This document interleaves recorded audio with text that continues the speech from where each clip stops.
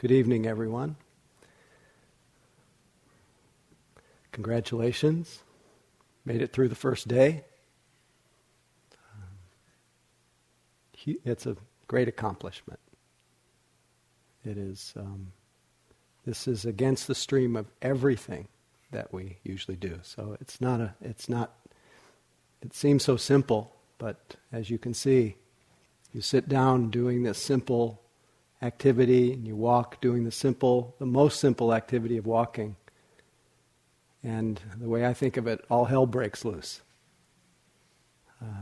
And I had the good fortune of meeting, I guess, a quarter of you today in the groups, and I so appreciated hearing about your practice and the fact that you were staying with the practice so much, because most of what you were reporting was a mind that was out of control, chattering,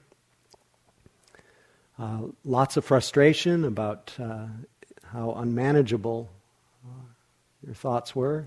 Any of you relate to that? Your bodies were hurting, aching, burning, the whole litany of sensations: stabbing, burning, itching, tingling, squeezing, searing. No, nobody described that. But it was not a pretty picture. I actually wrote down a list of some of what was described. A lot of exhaustion, frustration. Someone had a tremendous revelation that their mind does incessant planning. And that the planning seemed to be more pleasant than reality, being here. And in many cases that's true. Our planning is often as a way of not feeling reality. But unfortunately it creates a condition in our minds of a lot of dependency on getting away from here. And as we pointed out last night, and as we did all day today, there's really only here. This is really the only reality. This is where our life is. And what we call the present moment, even though there's really no present moment. There's no place. You can't really find the present moment. It's a word that we use. But reality kind of points to this sense of being here. And this is really all there is. And yet our mind, and I think most of you notice this today, our mind turns the present moment, the only place that we live, into some place that we're just kind of passing through on our way to something better. Yeah, or it becomes very difficult, an obstacle, the enemy. So that's not easy to stop and actually feel reality when our life has been, as one poet put it, an endless running from silence. So the teachings say, stop, and as the poet Rumi says, die. He says, your old life was an endless running from silence. Slide out the side and die, and be quiet. Quietness is the surest sign that you've died, in the best way. And then he ends the poem by saying, the speechless full moon comes out now. Just stop the struggle for a moment. Because it is the promise of awakening that when we stop trying to run away from this moment by running after, that we sit right in the middle of it all, that we discover a natural peace. It's not something that gets created. So that the great Tibetan master Noshul Ken Rinpoche said, rest in natural great peace. This exhausted mind, beaten helpless by karma and neurotic thought, like the relentless fury of the pounding waves in the infinite ocean of samsara, rest in natural great peace. It's a reminder that if we could simply stop our struggle, we could simply learn how to be here in the middle of it all, that we have within us, as who was it who said, in the midst of winter, I realized that there was within me an invincible summer. We have something in us that's always okay, just here. And we tend to realize it if we can get used to being here.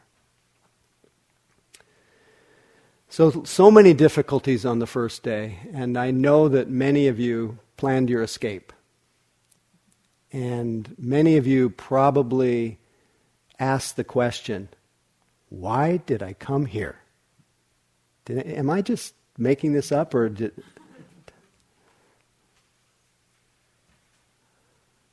And these questions, this doubt that very easily arises in our mind, it arises because we love ourselves.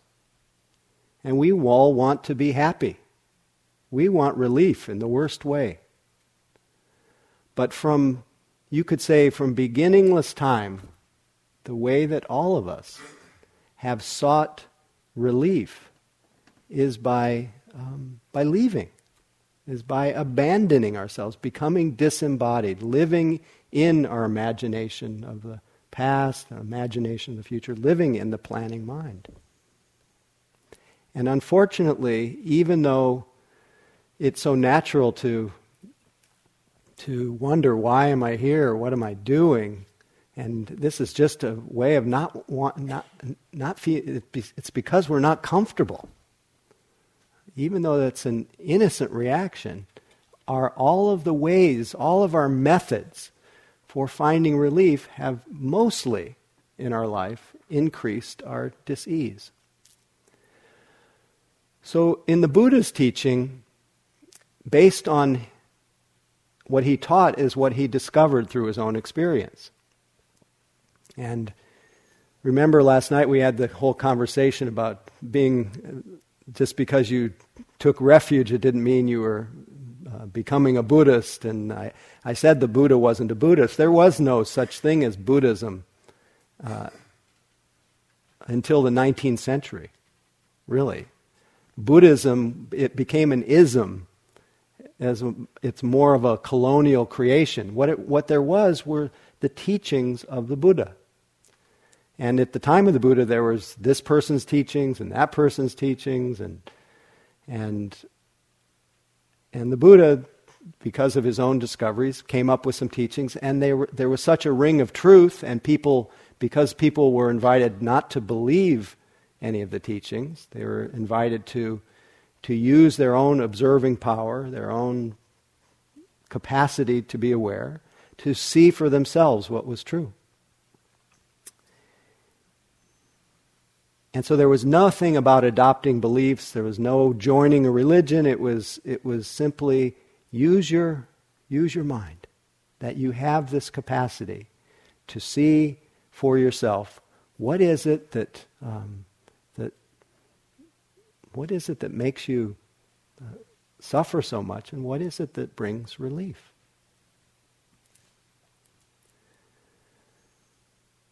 And then basically said, don't believe anything I say.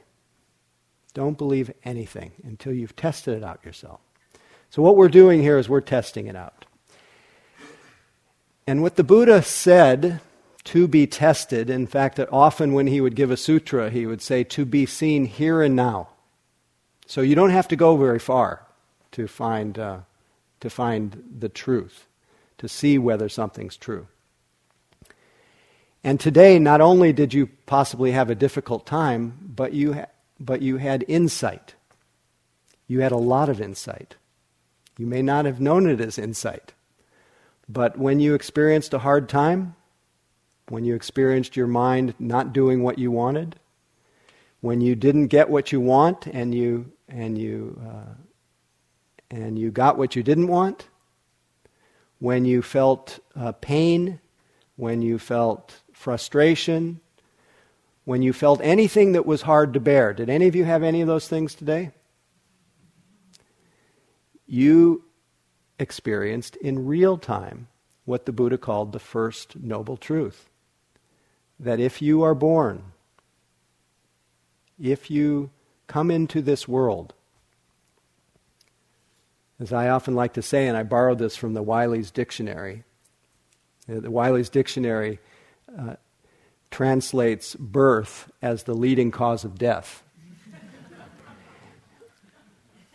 But I adapted a little bit to my own, for my own uses, and I said, if you are born, being born is the leading cause of stress. It's the leading cause of having to experience things that are difficult to bear. The traditional list that the Buddha offered was that there is pain in being born, there's pain in being ill, there's pain in being in aging, there's pain in dying, there's pain in not getting what you want, pain in not wanting what you get, there's pain in being separated from what you hold near and dear. There's grief, there's lamentation, there's sorrow, there's all of that. If you are born, this is the leading cause of all those things. And he had a particular prescription. He was sometimes called the great physician. And he put his teachings in medical terms. He had a diagnosis. The diagnosis is, this is the way it is in life. That if you're born, it's not weird if you have troubles. It's really how it is. This is not... So does that seem to describe your day? Things hard to bear. This is how it is. So this was the diagnosis, and his prescription was, this must be experienced. This must be welcomed. This must be open to. And then then there's the cure. The result is, one can say, I have opened to life as it has presented itself. I have opened to the truth of what he called dukkha. Dukkha is sometimes translated as suffering, but it's much more nuanced. It's much more related to that which is hard to bear. Stress, unsatisfactoriness, queasiness, unreliability, all kinds of experiences that every person who is born has. And you probably had many, many different times today. But it's especially acute, of course, on the first day of the retreat. And especially the first day of the retreat, it's not just hard to bear because these are difficulties, but it's hard to bear because our minds are untrained. They are not designed, they are not conditioned, they do not have the habit of welcoming, of opening to, of allowing. What do they have the habit of doing? We have the habit of becoming disembodied, completely leaving, at least imagining that we're leaving the present moment. Nobody's ever really left the present moment. We've only imagined that we did. But the habit is to enter into our, as Will calls it, thought worlds, to just get lost in thought. We're taught to then think about whatever it is that's going on. We're taught to strategize about it, and this is all, it's all a natural, we all love ourselves, so we want to figure out, how can I deal with this misery that I'm having today? I signed up for this thinking that I was going to get enlightened, and I'm the only one here who can't meditate. Everybody else seems so calm. It's so beautiful to see the groups. Everyone, you can almost feel a palpable relief when people in the group hear that the next person's having the same issue. And there's nodding, and there's a sense of, oh, we're all experiencing this. But we're not, and so that's partly the beginning of learning how to open to it. And that's the message again and again. The prescription for dealing with stress is to open to it. Otherwise, our life becomes this endless running from silence, this endless search for the future, for a future experience, associating our well-being with the future, which never arrives because time is always now. and associating our happiness with what happens next, what does that do to what's happening now? It makes it harder to bear. So even though it's really natural to look forward to the end of the sitting or the end of the day or to the Dharma talk, or in most cases on retreat, the big thing is the meal. Wouldn't you know it, I spread these out and now I can't find the one I was looking for.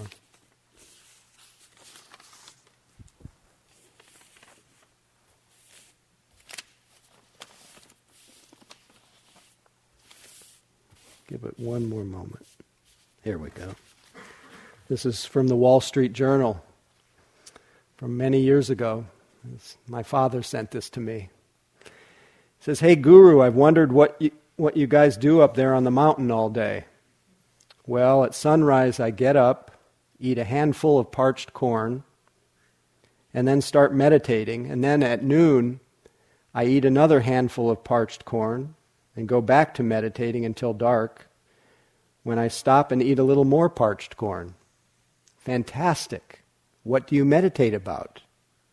Espresso, chocolate-covered raisins, pizza, French fries, hot dogs, banana splits, pancakes, potato chips, donuts, baked Alaska, Twinkies." This is really dated. Espresso. So this is what our mind does, is it goes out of itself in search and turns the present moment into a place that's just not possible to find happiness. At least our mind convinces us that the best is yet to come. It's not here.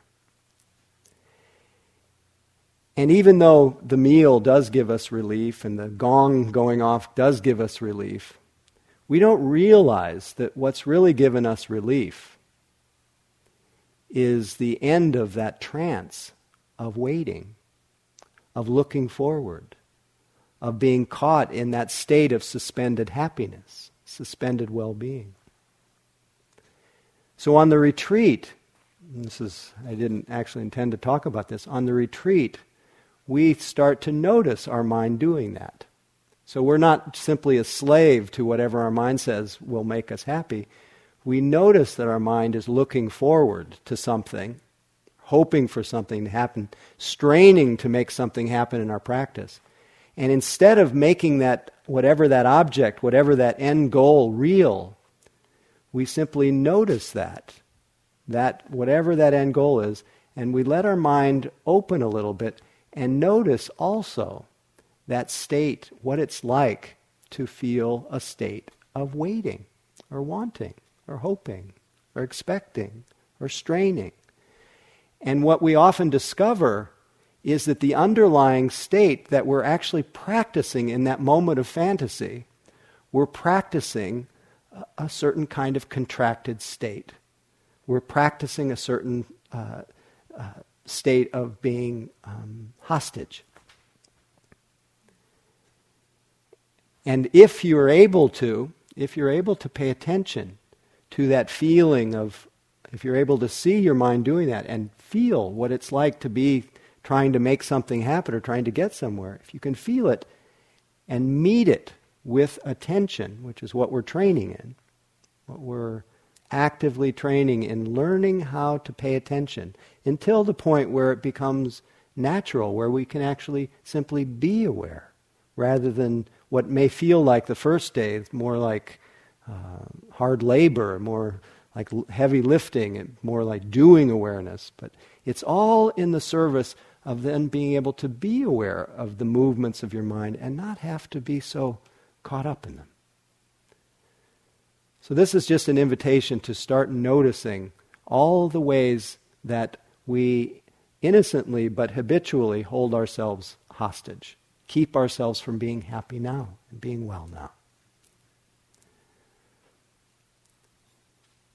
And all that comes because we want to be happy. The same thing was the Buddha. I want to be happy. I want relief. But he saw a very interesting thing, that that really turned his mind toward that quality of opening to, of letting go, is he saw that everything that he tended to search for relief, everything he used was all the pleasures that he searched for, they seemed to have a very short shelf life. The pleasure of them was very fleeting. The relief was, definitely felt a lot of relief, all the different kinds of pleasures. But that relief would be short, and it would leave a little feeling of what he called later anicca dukkha, a feeling of a little pain that comes from things being in a state of constant change. A little unsatisfactoriness.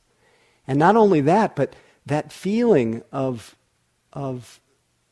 loss, of the end of something, and then having followed and practiced going out in search for that something to find relief, left in its wake the desire for more. And it just seemed to build. It built this pattern that we're all very well trained in what's called, what we can see in real time, what's called samsara. Samsara is, it's loosely translated as endless wandering. It's this cycle of continually being born into a drama of going somewhere, getting something, and then getting it, and then losing it, and then getting it again, going after it again. And there's no real rest in it.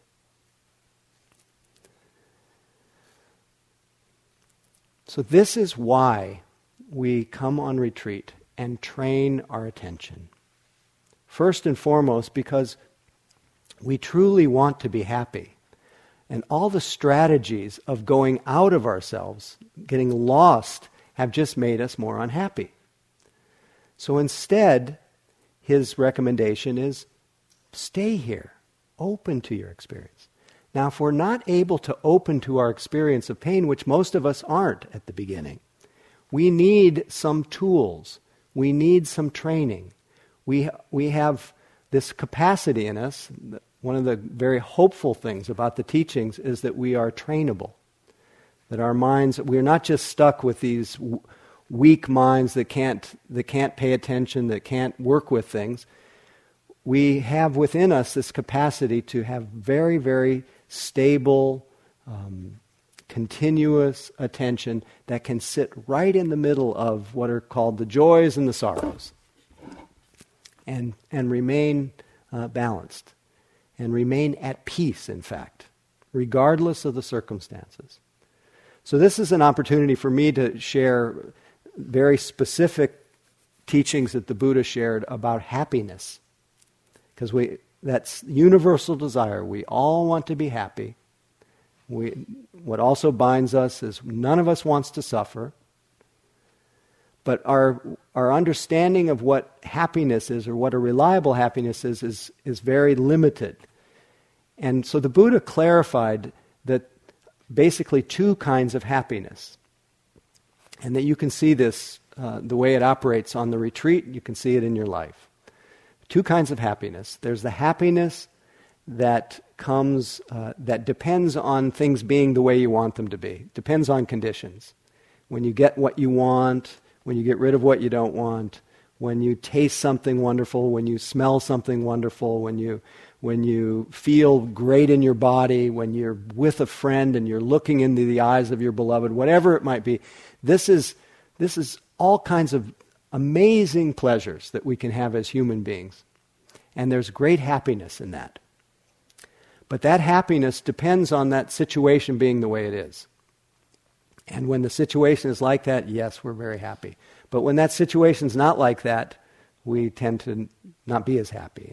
And if we make that kind of happiness our devotion, have that be what we mostly, our number one source of happiness, the Buddha called this misplaced faith. We're putting our faith in something that actually doesn't make us truly happy, that only gives us this temporary happiness that leaves in its wake all that cycle that I talked about before, that cycle of endlessly needing more, what's next. And so the Buddha actually called worldly happiness, as wonderful as it is, conventional happiness, called it lokiya sukha, worldly or conventional happiness. He also called it the happiness of bondage, happiness of slavery. So there's the pleasure in it, but there's also a danger in it, because we get swept away in it, and unfortunately it doesn't make anybody reliably happy. But he contrasted that with what he called lokuttara sukha. Lokuttara means unstuck. It means the happiness of freedom, unstuck from the world, a happiness that doesn't depend on how things are. So that when I talk about being able to sit in the middle of the joys and the sorrows, we're talking about a happiness, a sense of well-being that doesn't depend on whether your body hurts, your mind is busy, doesn't depend on getting whether you get what you want or want what you get. It doesn't depend on circumstances. And that is something that every single moment of mindful attention, of just being naturally aware, simply aware, every single moment like that, just the way it is a moment that is, and it could be extremely painful. But when we're mindful of it, we're not fighting with it. We're not trying to get something else. We're not pushing away. We're not spacing out and becoming disembodied. We're just with things, just as they are. So see if you can find something unpleasant in your experience right now. That's a strange request. Can you find something unpleasant in your physical or your... See for a moment, if you just experience that, just know it's there. And don't try to do anything about it, and don't try to undo it. Just feel that unpleasant quality.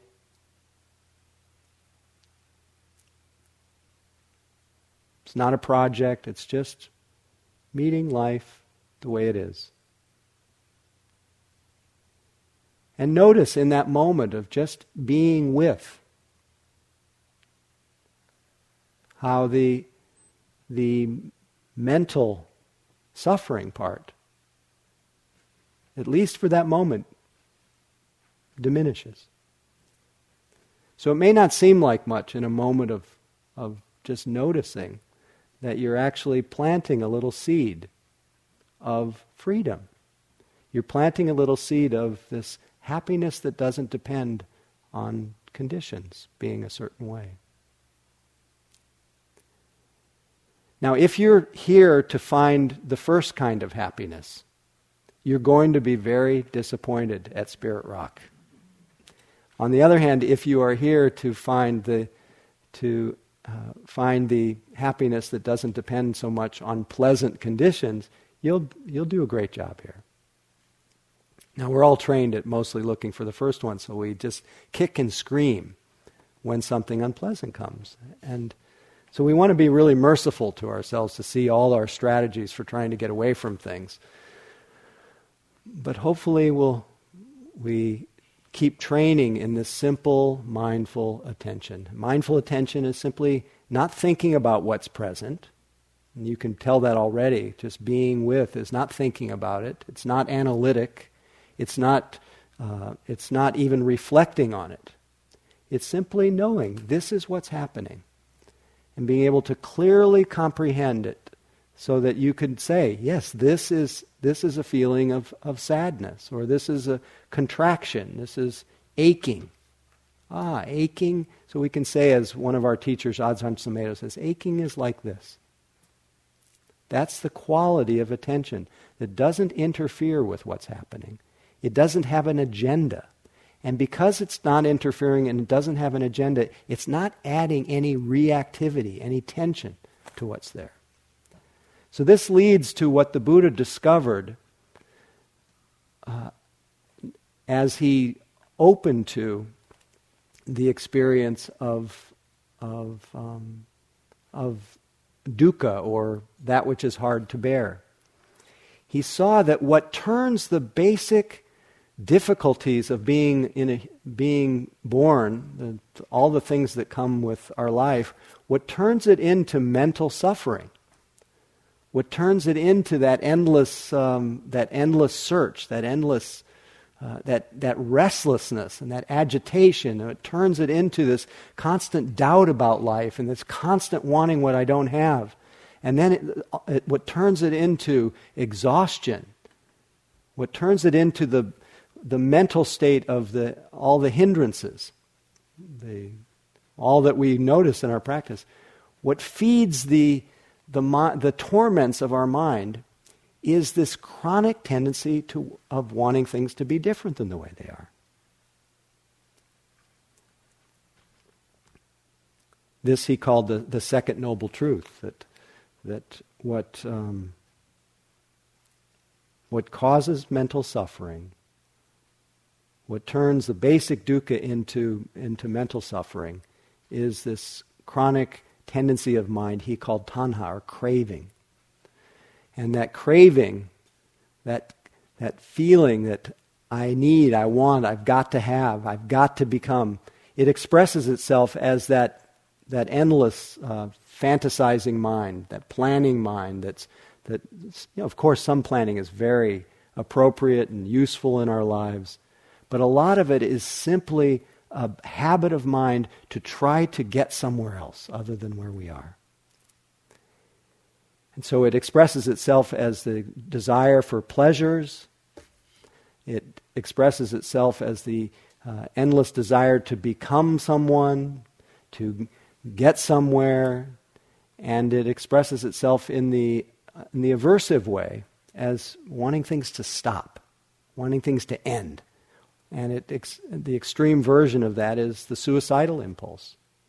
And our minds can get very much drawn into this craving for existence and more, and craving for non-existence. And unfortunately, this movement of mind toward and away from things has never made anybody happy. It's only kept us bound up in that wheel of samsara, that wheel of endless wandering. And a lot of it is just because we haven't been able to accommodate the way things are. We haven't been able to accommodate the fact that we are born, that we will die. I mean, that may be what it comes down to. We don't want to die. We don't want we don't want to have to give up what we have, and that's what happened to the Buddha. Is he saw it very clearly. At age 29, he saw, somebody his own age was quite ill. He said, yes, that's going to happen to me. And then he saw somebody who was really, really old. He said, I'm lucky that'll happen to me. I'll live a long life. But then he saw a corpse. He said, that's going to happen to me too. And it's said that his pride in being young just died at that moment. It ended at that moment. His pride in being healthy even ended. So much pride around our health when it's not so reliable. And his pride in life. He knew that that's just the nature of things, to die. And that I always think of I guess there's close to 7 billion of us now, and we will all be replaced within 100 years. Our replacements are kind of waiting in the wings. Now, there's a tendency when we talk this openly about the way things are to get a little queasy. Any of you feel that? But this is how it is. This is not weird. But part of the second noble truth, part of that drive to get away from the truth, that keeps us in that state of perpetual wanting, I think it's explained very beautifully in this simple story about a farmer and the Buddha. Where it says, once a farmer went to tell the Buddha about his problems. He told the Buddha about his troubles farming, how either droughts or monsoons made his work very difficult. He told the Buddha about his wife, how even though he loved her, there were certain things about her he wanted to change. Likewise with his children, yes, he loved them, but they weren't quite turning out the way he wanted. When he was finished, he asked the Buddha how the Buddha could help him with his troubles. And the Buddha said, "I'm sorry, I can't help you." "What do you mean?" railed the farmer. "You're supposed to be a great teacher." The Buddha replied, "Sir, it's like this. All human beings have 83 problems. It's a fact of life.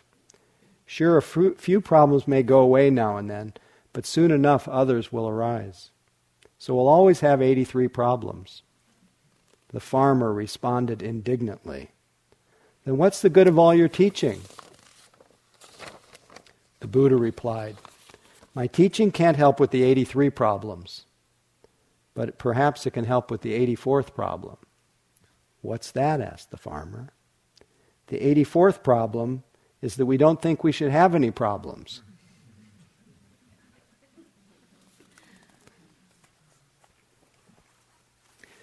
So all of that avoidance of the truth by running after or running away from or trying to shut things out, trying to stop our mind, has just made us miserable. It's actually created so much reactivity in our mind that the tension of that reactivity has just been it has to have a release valve, and it releases through this constant chatter in our mind. And the constant chatter in our mind makes us experience being almost out of our bodies, and our bodies then start crying out for attention by being tense, being held in that sense of I'm not here, you're not taking care of me, you're lost in some kind of imagination of somewhere else. And our bodies just start to stop thriving. Because we lose a sense of reality, which is so vital, so different from the past and the future, which are just mental.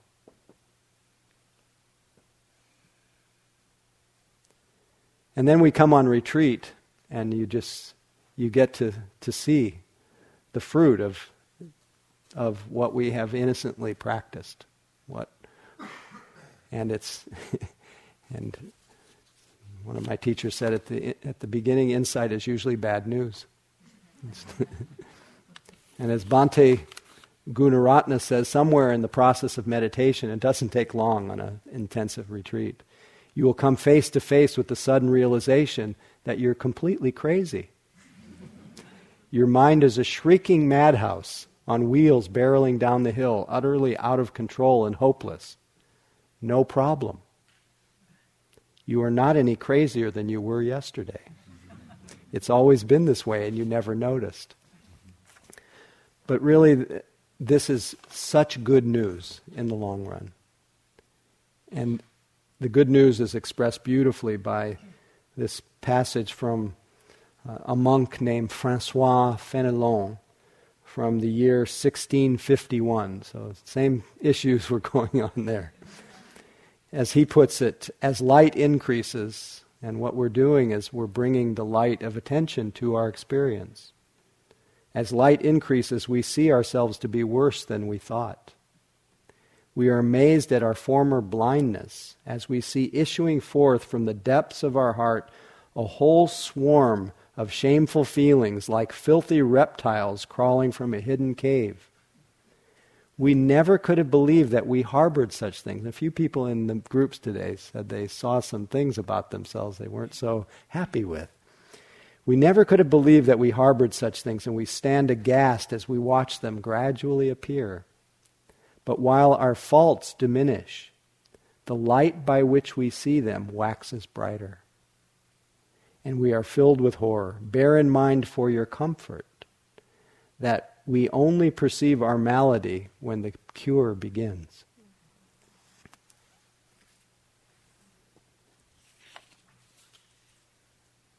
This is from Pesha Joyce Gertler. Finally, on my way to yes, I bump into all the places where I said no to my life. all the untended wounds, the red and purple scars, those hieroglyphs of pain carved into my skin, my bones, those coded messages that send me down the wrong street again and again where I find them, the old wounds, the old misdirections, and I lift them one by one close to my heart, and I say, holy, holy.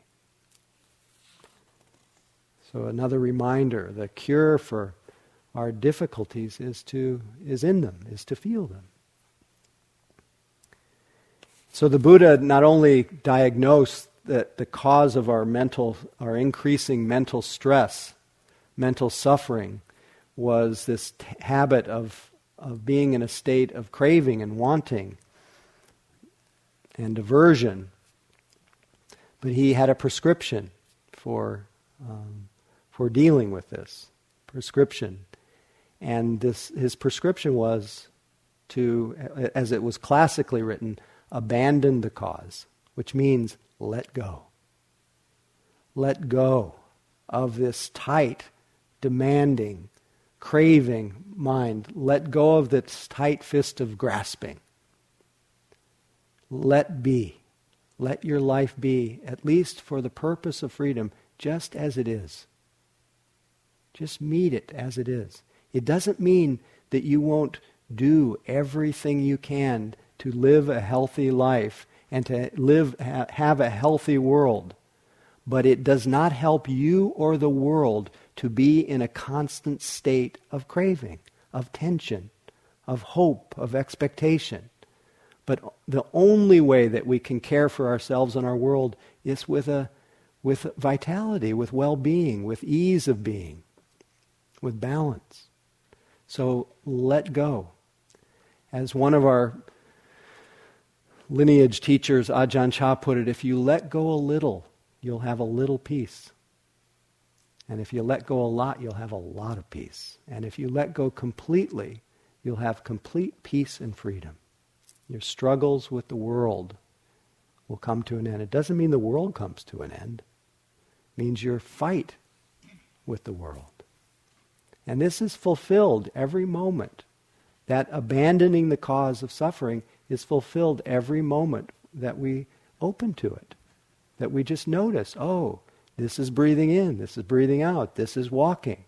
Because that moment of noticing is a moment free of grabbing, free of pushing away, free of spacing out and living in virtual reality. Notice again, what's it like when you're simply mindful right now? Even though you may be tired and maybe even waiting for this to be over, waiting for bed, notice that for a moment. And just notice whatever that feeling is. And in that instant, I have some confidence that your struggle will end for that moment.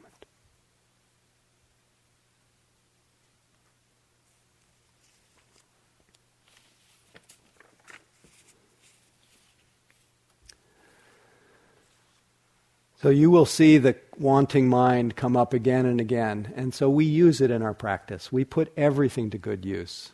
I call the practice we're doing equal opportunity mindfulness, because everything becomes the reminder of letting go. Everything becomes the reminder of allowing. Even those states that keep us all bound up and tight, when you notice them, even those become, as one teacher called it, the manure of Bodhi, the fertilizer of our awakening. And you will notice all of your searching, because we've all been trained in a consumer culture. As Sogyal Rinpoche says, that we've been trained in a consumer culture that needs to keep us greedy to keep going. We're taught from day one, as Bo Lozov says, to try to keep up with the Joneses. He also says that it's time that we saw that the Joneses are not happy. We're all taught to, as the Dalai Lama says, we're taught to topple forward into the imagined future. As he says, when asked what surprised him most about humanity, he says, man. Because he sacrifices his health in order to make money. Then he sacrifices money to recuperate his health. And then he's so anxious about the future that he does not enjoy the present. The result being that he does not live in the present or the future. He lives as if he's never going to die and then dies having never really lived. This is the habit of mind that we will use as part of our practice. But I have so much confidence that if we keep noticing these different movements, that everything that we notice, all these different ways of trying to escape, become the cause of our letting go. They become our path. The whole path is really simply noticing what gets in the way of us being present and just meeting it with mercy, kindness, and mindful attention.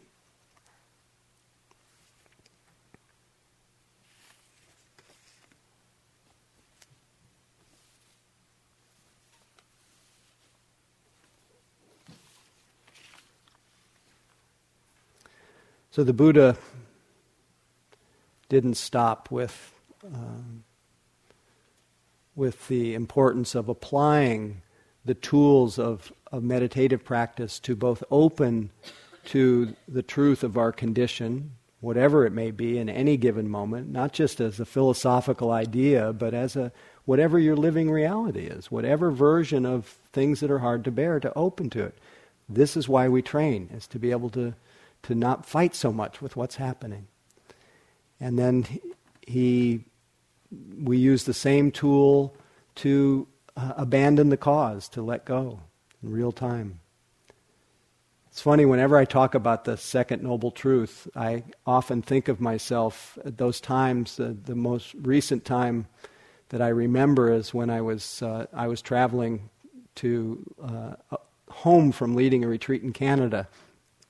And I got stopped by the airport security person because I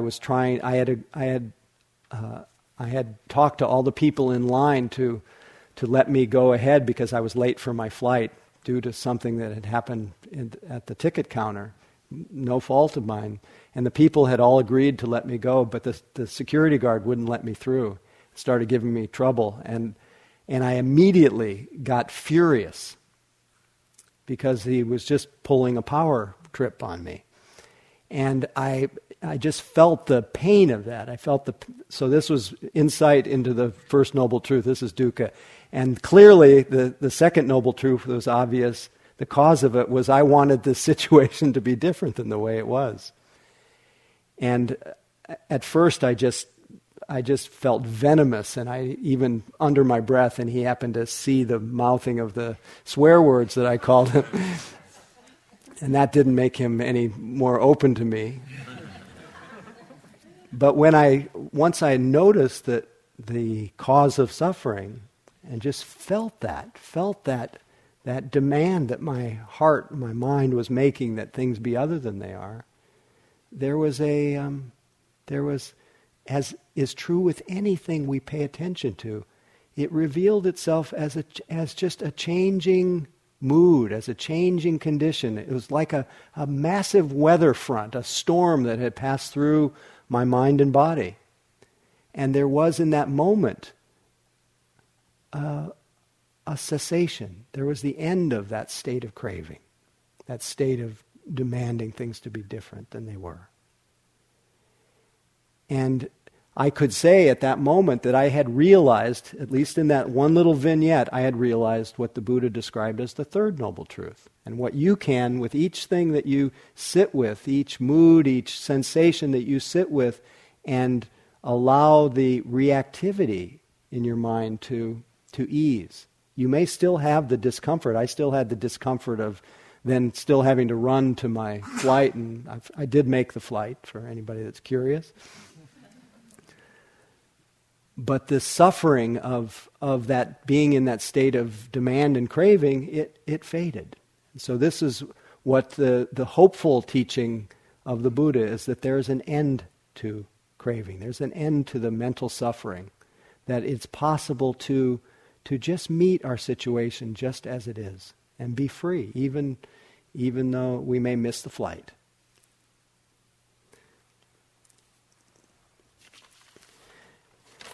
And just to fill in the last part, I had that little vignette was all four noble truths. The truth, this is hard. Second one, I want it to be different. Third, there's an end to it. The fourth, there's a path. The path is to stay aware, is to be right in the middle of that situation.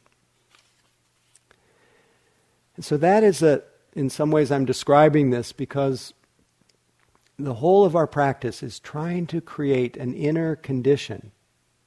Not create it, but trying to recover an inner condition of being able to meet life not in some kind of highfalutin, transcendent way, but in a natural way, in a natural way of being with the facts of the situation. And I'd like to read a little story. It takes a few minutes, but it's a story about the Dalai Lama. And to me, it represents his modeling of just meeting life as it is. To me, it speaks of the end of suffering and the potential of just connecting with how things are. This is a story about the former mayor of Salt Lake City, Utah, who traveled to, I'll just read it. This was written after the Sandy Hook massacre. So it was a very raw period for many people. One by one last week, the tiny bodies of 20 children were laid to rest, as well as the adult heroes who died trying to protect them. We won't soon forget Sandy Hook school shootings. The pain runs straight to our nation's marrow. The process of mourning these victims of unspeakable violence stretches so far out and for so long. How to begin to understand such grief, whether in your own life or collectively as a citizen of this troubled country. In 1997, I traveled to Dharamsala, India. My former wife, Kathy, and my sister-in-law, Mary Lee, had grown close to the Tibetan community that had resettled in Utah. Perhaps overly impressed with my status as former Salt Lake City mayor, the Tibetans had arranged for us to meet with the Dalai Lama and to invite him to Utah. I looked forward to meeting His Holiness, much like any lucky tourist would. I sought no great religious or transformative experience. I admired the Dalai Lama's history as an expatriate from communist China and his reputation as a man of peace. I carried letters from Governor Mike Leavitt and business leaders and other documents to formally invite the great leader to Utah. I had no idea how deeply spiritual our visit would become. The meeting with His Holiness would rank as one of the most emotional, treasured moments of my life, along with the births of my children, climbing high mountain peaks, and other deeply personal experiences. As we ambled along the streets of Dharamsala the morning of our appointment with His Holiness, we met by sheer coincidence a Utah couple. They had stayed for several days hoping for some way to meet with the Dalai Lama. We offered to see if they might join us. After relaying passport numbers and other security information, they were granted permission to come along. We entered the Dalai Lama's residence, each holding a white Buddhist blessing scarf. He placed the scarves around our necks and uttered a few blessing words. We sat on comfortable couches with the holy man, surrounded by a group of muscular monks. I surmised they were a security detachment. The Dalai Lama opened with small talk, his wit and iconic smile bringing resonant laughter from the guards. A group of designated laughers, I thought, with some amusement. We formally invited him to Utah. Then suddenly, the formality dissolved. Looking intently at the couple that had joined us that morning, and with no visible cue from anyone, he said, "You are sad." Our new friends broke down. Through gentle sobs, they explained their young son had recently committed suicide. A pause hung in the air. The Dalai Lama simply waited and waited. As we muffled sobs, His Holiness slid across the couch and reached for the couple's faces. Grasping their cheeks, he pulled their faces next to his. He held them for perhaps a minute, an eternity for such an intimacy, and then he said softly, simply, "Sad, sad." He offered no other words, no assurances of heaven as we Westerners have come to expect when dissecting death. He explained nothing. There was no utterance of time heals, no niceties, God needs him elsewhere, nothing. The tears ceased. And then it was time to leave.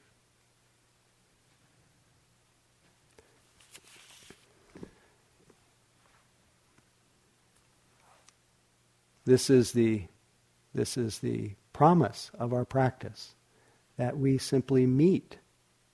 Nothing extra, nothing added. It is so rare in our life to meet our experience unfiltered. To experience reality in its most intimate way. Just sad, or just aching, or burning, or tired, or excited.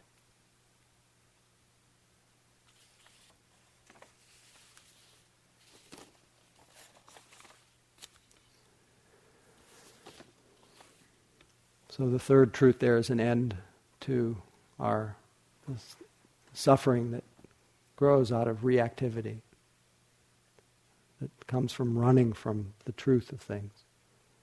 And the prescription for this diagnosis that there is an end is this must be realized.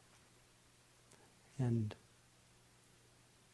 this must be realized in real time, not just as an idea. Something that comes from learning how to just be with yourself. Finally, there's the fourth truth. There is a path, and that's what we're walking here. And we're training our attention first to have our mind in the same location as our body. We're developing the conditions that lead to a calm abiding, to some concentration. But this is all in behalf of being able to then sit in the middle of and meet whatever presents itself without reactivity. So that we don't have to keep adding to the basic stress that all of us meet. And we can then see with clear perception how life is, that everything that arises passes away. That's really the only difference between a Buddha and an ordinary person, is a Buddha knows this. Whatever arises passes away. And so we can then tolerate the whole range of experiences. So in that spirit, I'd like to end with a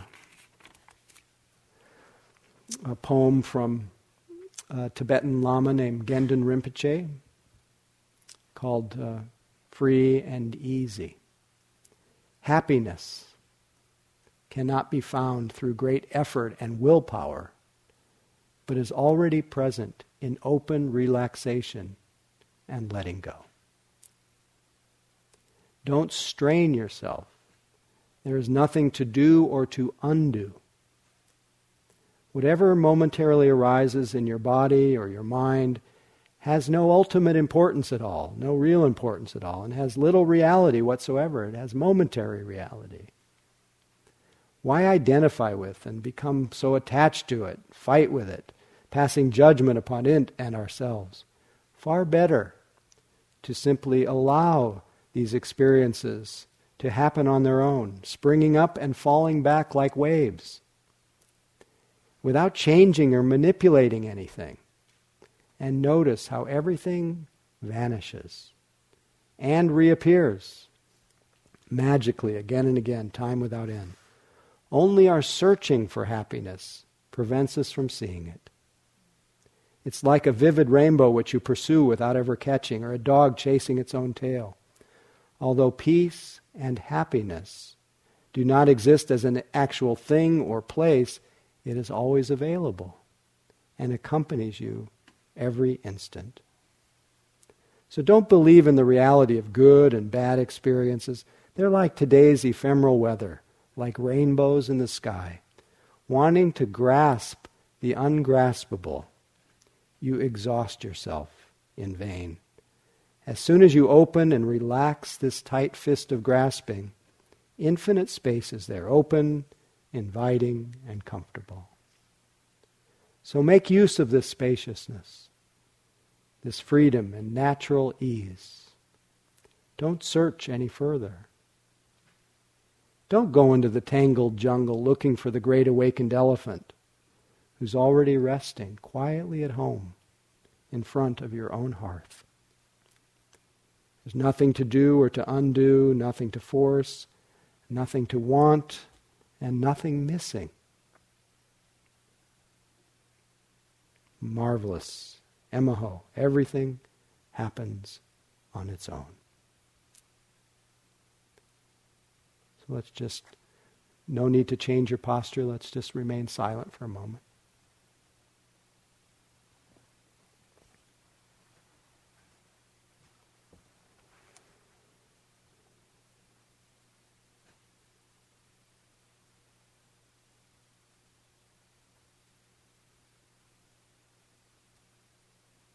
May all beings realize the liberating power of mindful awareness. May all beings realize the cessation of suffering. May all beings live with ease.